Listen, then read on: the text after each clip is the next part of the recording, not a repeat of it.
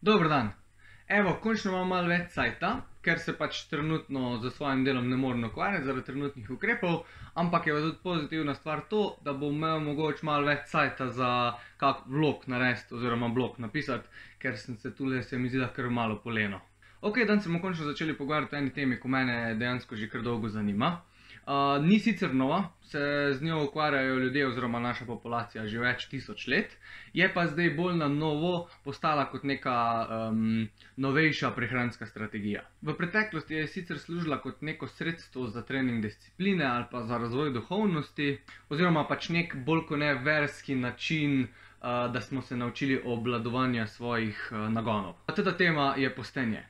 Oziroma v današnjem, oziroma v mojem primeru, ko se bomo danes imeli vlogo delno postenje. Današnji vlog je prvi vlog, sem se pa odločil, da bojo temu vlogu sledili še pač drugi vlogi, o katerih bom temo še bolj razčlenil. Danes se bomo pa nasploh pogovarjali o tem, kaj postenje je, kakšne učinke naj bi imelo, pa bolj se bomo osredotočili na delno postenje. Bolj si bomo pa čist na koncu pogledali še dva primera iz prakse moje, se pravi dve anekdoti, pa eno študijo o delnem postenju, oziroma ja, o delnem postenju, toliko da malo mogoče za naprej vidite, o čem se bomo pogovarjali.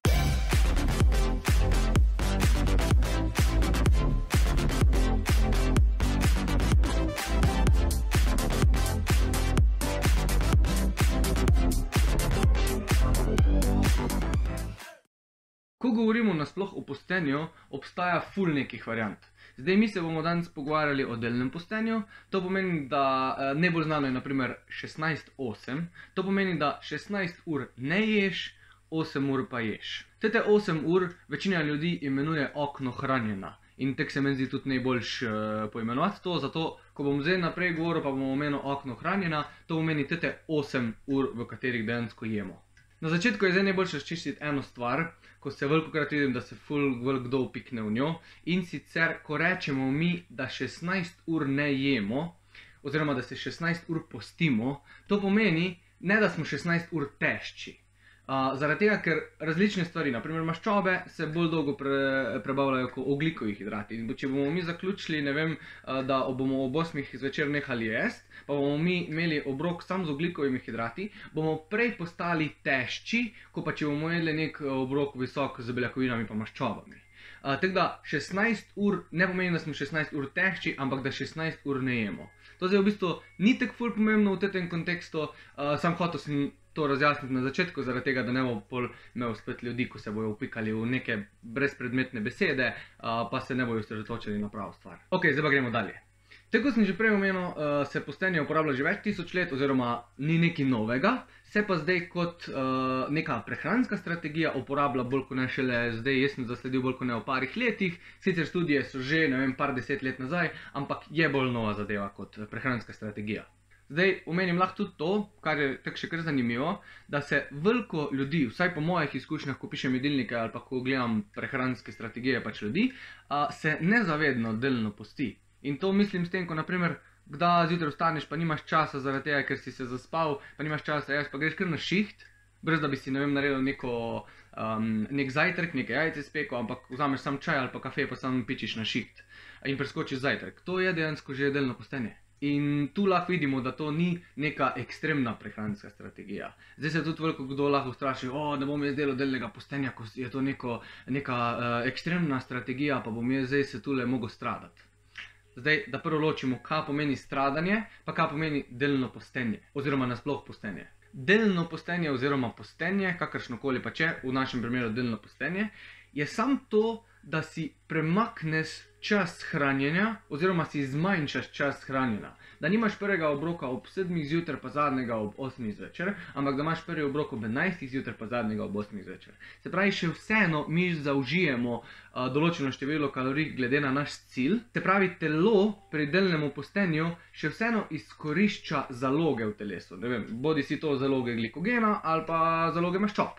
V večini primerov, če je naredil na pravi način, se poviša poraba maščob. Pri stradanju gre pa za strategijo, niti ni strategija, čeprav se uporablja oziroma določeni ljudje uporabljajo, stradanje je pa v bistvu to, ko telo izkorišča ne zaloge, ker je zaloge že porabo, ampak izkorišča gorivo, ki ga pridobi iz mehkih tkiv, se pravi predvsem iz mišic, Določeni ljudje grejo tako daleč, da dobiva pol telo minerale že iz kostnine, pa tudi nekateri tako da dobiva tudi iz možganov določene snovi. In to je razlika med stradanjem pa med delnim postenjem. Delno postenje izkorišča zaloge v telesu, stradanje pa se pokaže takrat oziroma nastane takrat, ko ni več nekih zalog za izkoristiti v telesu. To pomeni, da dejansko mi lahko par dni ne jemo, pa če smo naprimer malo pretežki. Imamo en primer, ko se je naprimer en človek pustil, zdaj ne vem kek točno, moram najti, pa če bom najdel un članek, ko sem ga bral par let nazaj, mislim, da je bilo nekaj čez 370 dni nekaj takega, se je en človek pustil, ko je bil morbidno debel, dobil je samo vitamine pa minerale ali nekaj takega. Moram si točno pogledati, ker se ne spomnim. V glavnem, mi se lahko pustimo par dni, pa še ne bomo prišli v stanje stradanja, če imamo dovolj neke zaloge, predvsem maščobne seveda. Naprimer, sam lahko dam primer iz moje prakse, jaz moram pojesti 3500 do 4000 kalorij na dan, odvisno od pač, kako je moj dan sestavljen. In tete 4000 kalorij pojem jaz v roku 8 do 9 ur. Tako da ne stradam, še vsem zaužijem veliko več kalorij kot kdo drug v veliko manjšem oknu kot kdo drug. Tako da se da. Ok, zdaj pa prva stvar, ko me veliko kdo vpraša, pa kar je potrebno vedeti, je moje mnenje, da postenje oziroma vključevanje postenja v naš režim ni optimalna strategija za povišanje mišične mase. Se da, ampak po mojem mnenju ni optimalno, da pariraš delno postenje takrat, ko hočeš povišati mišično maso. Je nekaj drugega, če hočeš povečati pusto telesno maso napram samo telesno maso, ima mogoče nekaj koristi delno postenje, ampak po mojem mnenju ni optimalna strategija za povečanje mišične mase. Da to že kar na začetku povem, da si ne bo kdo to mislil. Trdim pa, glede na raziskave, ki sem jih prebral, da ob optimalnih prehranskih strategijah in tajmingu prehrane, ki je tu po mojem mnenju ful pomemben oziroma malo bolj pomemben, ni slabši oziroma je celo malo boljši kot klasični kalorijski deficit. Sicer je bila zdaj neka raziskava, zdaj ne vem, sem jo bral ali sem jo poslušal na podcastu enem, če jo najdem, jo bom dal tule gor, ki je pokazala, ko so ljudi razdelili na dve skupini, se pravi skupina kalorijski deficit pa skupina z delnim postenjem, in so samo rekli, da morajo pač v teti skupini, ko so se delno postili, so mogli pač jesti v nekem določenem oknu, oni so pač jedli toliko kososan, da je bil pač kalorijski deficit. In kaj so ugotovili? Ugotovili so, da je bila približno ista izguba maščobne mase, pri delnem postenju malo več, ampak ni bila kao signifikantna, mislim, da je bila 1 kila razlike, ali nekaj takega. Ampak so pa ugotovili, da pri delnem postenju je bil večji upad mišične mase. Zdaj pa ena velika, in mislim, da bi lahko to študijo zaradi tega tudi rekli, da je skoraj neuporabna, so bile izenačene beljakovine na dnevni ravni. Kar je pa najbolj pomembno poleg stimulusa glede mišične mase. In mislim, da če bi enačili beljakovine, oziroma celo da bi naredili študijo, da bi beljakovine povečali, ne vem, na 2,4 grama na kilogram telesne teže, pa bi pol dali delno postenje pa kalorijski deficit. Ne vem, če bi bilo isto, zato ker študije, načeloma pač študija tega ni pokazala, ampak mislim, da bi bilo celo še boljš pri delnem postenju, če bi bilo naredito tako je treba. Res je tudi, da naprimer delno postenje je pokazalo predvsem na miših, sicer tudi na ljudeh, ampak predvsem na miših, da lahko uravnava hormone oziroma izpust določenih hormonov v telo, predvsem rastni hormon. In potem se hitro najdejo ljudje, ko pač promovirajo delno postenje, tudi za delno postenje pri pridobivanju mišične mase, da pa rastni hormon nam bo pomagal povečati mišično maso. Moje mnenje je, da to ni res. Pa mislim, da se to tudi kaže v literaturi. Celo kaže se, da če si delamo egzogeno, vbrizgavamo rastni hormon, se pravi, tako bodybuilderi, ko hočejo povečati mišično maso, ne bomo dosegli takega učinka zvišanja telesne oziroma mišične mase nasploh, ko pa si določeni ljudje mislijo. Zato je najbolj, da si pogledate BioLaneov članek, ko ga bom delil tule gor, link bo itak v Patreon skupini, ampak če si to gor pogledaš, vidiš kaj iskati. V glavnem, tudi BioLane lepo razčleni, oziroma Layne Norton, zakaj rastni hormon ni tak anabolen, ko mi mislimo, da je. Je pa ena stvar, ko jaz mislim, ki mislim, da je evolucijsko prilagojena. Rastni hormon se poviša, ko se delno postimo. To ne pomeni, da bomo mi zdaj naredili več mišične mase zaradi tega, ampak po mojem mnenju to pomeni, da bomo lažje ohranjali mišično maso, ko pa naprimer pri kalorijskem deficitu na dolgi rok, zaradi tega, ker se sprošča malo več rastnega hormona v telo kot pa drugače. In mislim, da je to evolucija naredila zaradi tega, ker če si mi predstavljamo v preteklosti, v prazgodovini, verjetno nismo imeli vsak dan na voljo polne police hrane. Verjetno smo šli kak dan ali pa par dni ali pa kak teden brez hrane.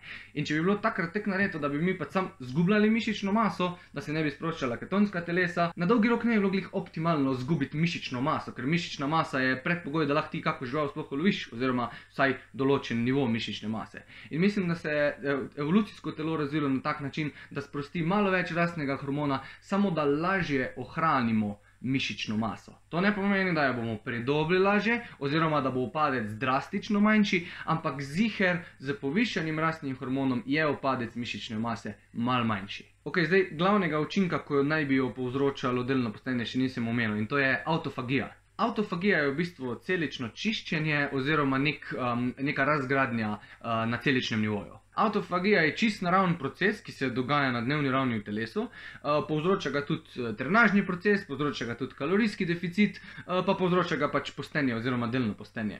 Zdaj, če bi mogel izenačiti, če bom najbolj raziskal, mislim, da je še ni kakšna količina autofagije pri fizični aktivnosti, kakšna je pri postenju, pa kakšna je pri kalorijskem deficitu, to mislim, da ni še kdo primerjal. Ampak moje mnenje je, da ni neki ful očitne razlike, če govorimo o delnem postenju. Ko govorimo o pravem postenju, tako eni celo delajo 42 dni ali pa še več, oziroma ne vem, 10 dni, tam bi dal jaz svoj argument na stran, da se zgodi več autofagije, ampak to še ne pomeni, da je to fajn.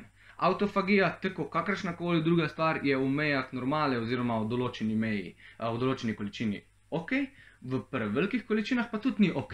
Ok, na hitrco, tako sem že prej rekel, autofagijo si najlažje predstavljamo tako. Mi imamo v telesu celice, oziroma naše telo je sestavljeno iz celic. In ene celice so bolj zdrave, ene celice so manj zdrave. Zdrave je zdaj pač v navednicah. Se pravi, na tistih manj zdravih celicah, oziroma manj zdrave celice, so bolj dovzetne za določene mutacije, oziroma da se lahko določeni encimi gor vežejo, pa se povzročajo določene mutacije in lažje rakave celice to vzamejo oziroma nastanejo na njih.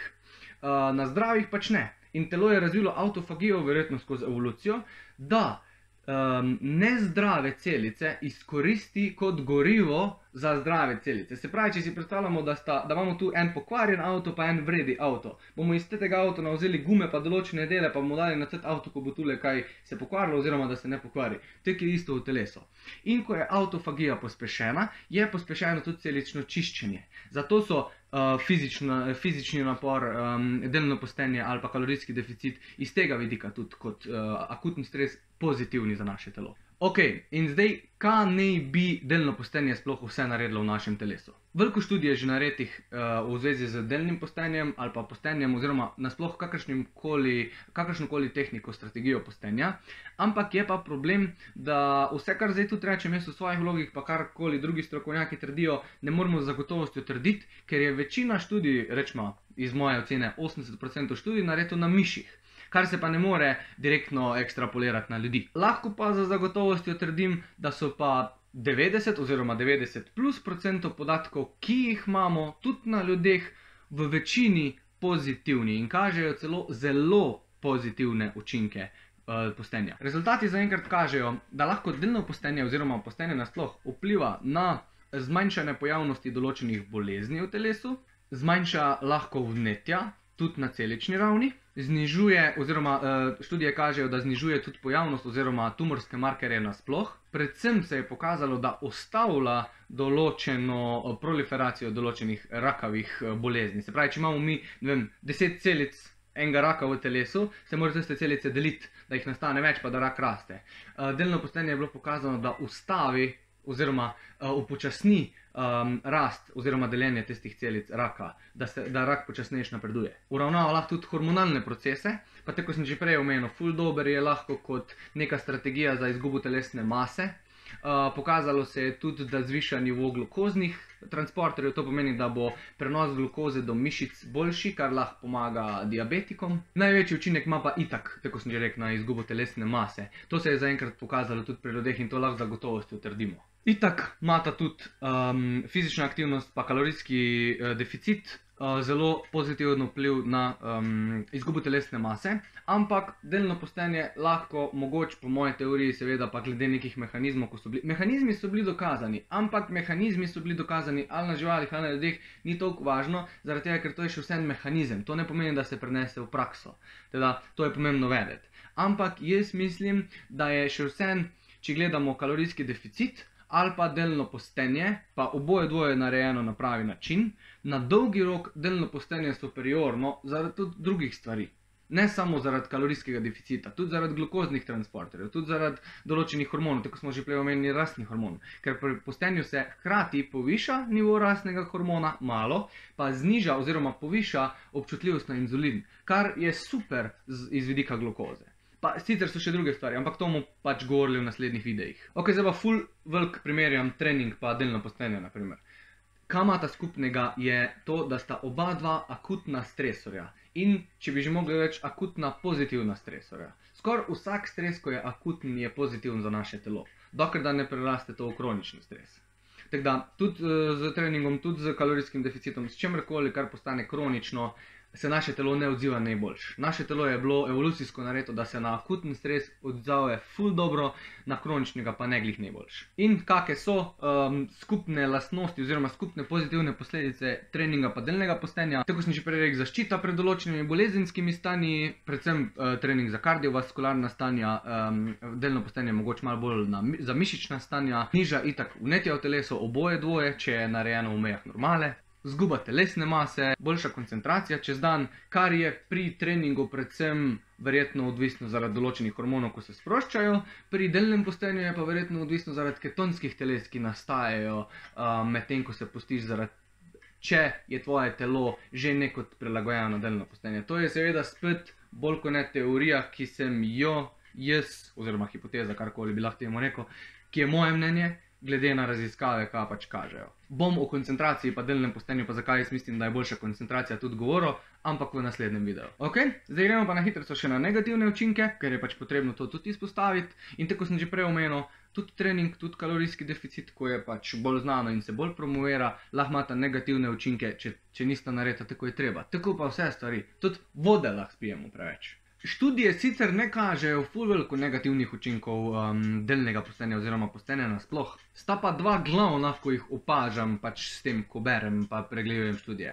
In to sta izguba mišične mase pa utrujenost. Zdaj, to se lahko pa zgodi isto kot pri kalorijskem deficitu. Izguba mišične mase tek ali tek ponavadi pride, predvsem pri nezačetnikih, zaradi tega, ker ko mi hujšamo, telo pride v fazo katabolizma in takrat se razgrajujejo tudi pač mišiče.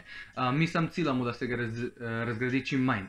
Tako da, načeloma nima hujših negativnih posledic kot kalorijski deficit. Ok, zdaj pa, čisto zaključim še, potem bom pa podal dve anekdoti pa en primer delnega postenja. Po mojem mnenju, glede na to, kar vidim, je delno postenje ena izmed najboljših, če ne najboljša strategija za izgubo mišične mase, za dolgo živost nasploh, pa tudi za športni performance določenih športov, s predpostavko, da imamo urejene spalne, pač da je urejen naš dan oziroma naše življenje. Spravi, urejene so spalne navade, urejena je kvaliteta hranil, kdaj jemo, kaj jemo, tudi suplementacija pride tu zdrav, še posebej, če si športnik. Je pa po mojem mnenju 100% najboljše za zvišanje predvsem kognitivnih sposobnosti. Najbolj me moti pa to, da razni prehranski strokovnjaki takoj, zaradi tega, ker še ni dovolj dokazov, kar je čist res, ampak so dokazi, ki so pozitivni, takoj delno postenje vržejo ven, kot da ga mi guruji promoviramo kot nek čudež in da ni za nič kaj drugega dobro, kot pa samo še ena strategija kalorijskega deficita. To se pa v nobenem primeru ne strinjam. In bom tudi povedal zdaj za naprej zakaj, eno študijo pa dve anekdoti. Prva anekdota je iz prakse, od mojega dela. Ena ženska je prišla meni in ima že celo življenje Crohnovo bolezen. In za Crohnovo bolezen mi vemo, da se skozi življenje, kljub temu, da z določenimi prehranskimi strategijami pa določenimi zdravili jo lahko izboljšamo, se načeloma poslabšuje, še posebej, če so neke težje oblike. In ona je imela že tako razvito obliko, da so se ji v črevesju pojavljale, oziroma da se ji je v črevesju nastalo že veliko razjed, kar je povzročalo tudi pol kri v blatu. In pač ok, da smo rekla v redu, bomo zdaj zmanjšala čist manjše vlaknine, ki jih itak že ni imela preveč velik, oziroma smo jih bolj zamenjala za določene druge vlaknine, to zdaj ni važno. In bolj smo začela z delnim postenjem. Zdaj nisem ziher, ali smo začela z 16:8, ali smo začela z 14:10. Mislim, da smo začela z 14:10, to pomeni 14 ur se je postila, 10 ur je jedla, zaradi tega, da ni bilo preveč agresivno, ker še vseeno, kar bom tudi naslednjič govoril, delno postenje lahko vpliva na debelino oziroma celo na samo membrano v črevesju. V glavnem, po 1 do 2 tednov je bilo v blatu za 70%, in to je ona pač ocenila skozi leta, ko je videla, koliko ima krvi v blatu, je ona ocenila, da je bilo za 70% manj krvi v blatu. Po 1 mesecu kri skoraj ni bila več opazna. Edina sprememba v prehrani, za nalašč je bila to edina, da smo bili ziher, je bila delno postenje. Prej je pa jedla pač tako, so jih doktorji predpisali, malo več maščob, malo manj vlaknin, bla bla, v glavnem to, kar se pač pri kronovi naredi. Edina sprememba, delno postenje, zmanjšanje oziroma izničenje krvi iz blata po približno 1 mesecu. Dodala smo pa pol, ko je začelo iti vse na boljš, ko je že bilo ono, da je tu pa tam bilo malo krvav, tu pa tam ni bilo več, smo pa dodala še samo kolostrum in glutamin zjutraj na tešče, pred čemrkoli je pač jedla, in se je izboljšalo stanje na tak način, da do zdaj še nisem čul, to je 1 leto pa pol nazaj, še ni bilo nazaj krvi v blatu. In to se mi zdi, da ni nič kaj povezano s telesno maso, tako trdijo, da je postenje samo zato dobro. Ok, druga anekdota sem v bistvu jaz, v bistvu moj primer. 2 leti pa pol nazaj, oziroma dobre 2 leti pa pol nazaj sem se začel ukvarjati z delnim postenjem, pa malo testirati, kaj to deluje na moje telo. Na začetku sem se počutil itak fajn pa to, pa sem pa rekel, ok, gremo malo bolj resno v zadevo, si bomo zdaj pisali stvari. In, na kratko, v 2 letih in pol sem v 80%, se pravi 80% dni, to je 640 dni od 800, tako nekot sem naračunal, sem imel kalorijski deficit približno 200 kalorij. Pač poprečni je bil 200 kalorij v 2 letih in pol v 80% dneh. Se pravi tedenski kalorijski deficit, ne samo dnevni. To je prva stvar. Druga stvar je, ljudje trdijo, da ko se ti delno postiš, tako kalorijski deficit, ti bo padel performance, v vzdržljivosti v moči, ti bo padla mišična moč, slabo se boš počutil, brez energije boš, kognitivne sposobnosti bojo neki bolj od spod. Moram razočarati vse tiste, ko to trdijo, ampak se je čisto vse našteto izboljšalo. In zdaj bojo rekli, ja, pa to si treninge, to si prilagodil, to si se adaptiral na treninge. Ja, ampak ena stvar je, da imam full rad rutine. In se mi v 2 letih pa pol treningi skoraj niso spremenili. Oziroma, bolj natančno, niso se mi spremenili tipi treningov. V 2 letih pa pol imam 12 treningov na teden, čas je skoraj identičen skozi celi 2 leti pa pol plus tip treninga. Spreminja se mogoče samo vmes, da ne delam vsak teden, 2 leti pa pol, vsak torek popoldne iste tabate, se spreminja vaje v tabati. Drugače pa isti tip treninga, se pravi vzdržljivost v moči. Ob sredah zjutraj imam olimpijsko dvigovanje, ob petkih zjutraj imam olimpijsko dvigovanje, že 2 leti in pol in se ni nič kaj spremenilo. Spremenilo se je samo to, da sem imel večjo mišično moč, večjo vzdržljivost v moči, performance nasploh se je izboljšal, na tešče zjutraj, če grem trail tek narediti, se moj čas izboljšuje v 2 letih in pol.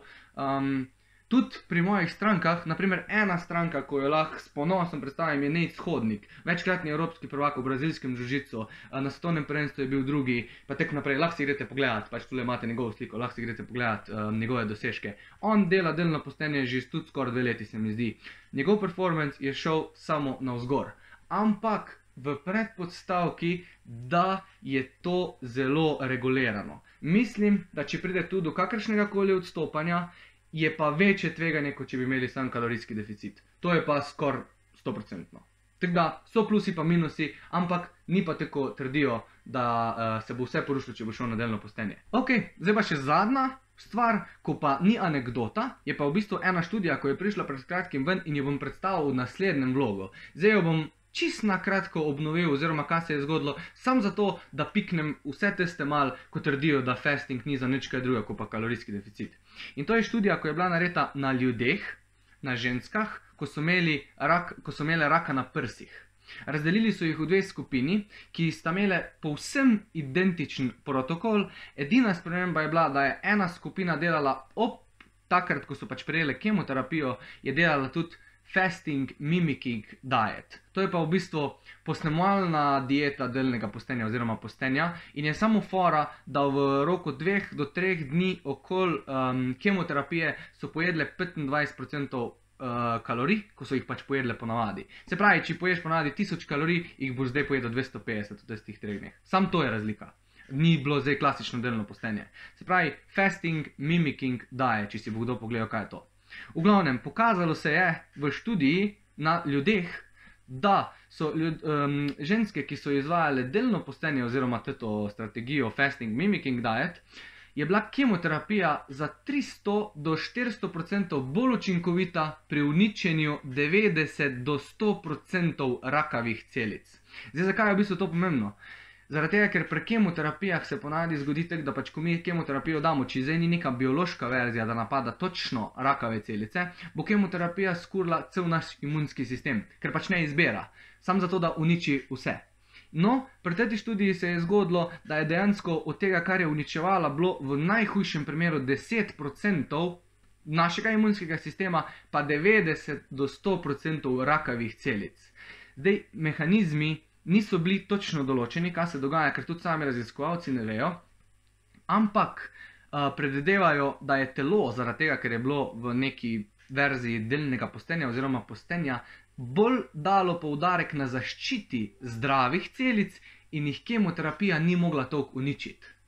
Tako da, to je bilo zdaj samo zato, da sem predstavil 3 stvari, eno zelo dobro študijo, pa 2 ali pa 3 anekdote, samo tako, da ljudje, ko trdijo, da je to samo še en kalorijski deficit, da se malo zamislijo, pa si prej kaj preberejo, oziroma vsaj kritično pregledajo določene članke, pa ne kar tako črno pa belo, tako je pač vedno. Ok, to je pa v bistvu to. Hvala ti za ogled. Zahvalil bi se vsem svojim Patreon podpornikom. V skupini se ful lepo razvijajo debate, oziroma tudi ko jaz kaj objavim, se od spod lepo razvijajo debate v komentarjih. Ljudje spet, oziroma še več, objavljajo sami. Prejšnji teden smo tudi imeli eno ful fajno debato glede psilocibina, pa nekaj glede vitamina D, pa zadnjič glede borovnic za kognitivni performance. V glavnem, ful sem hvaležen, pa ful sem zadovoljen s tem, kako se skupina razvija. Tako da hvala vsem podpornikom, ko skrbite pač, da lahko delam to, kar delam. Hvala vsem, ko gledate tudi video. Lahko lajkate, lahko dislajkate, če se ne strinjate.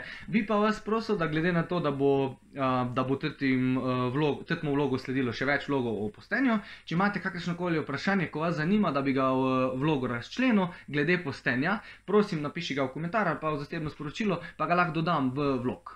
Pazite na sebe pa na svoje domače, fajn jejte, fajn trenirajte, kvalitetno spite, pa se vidimo v naslednjem vlogu.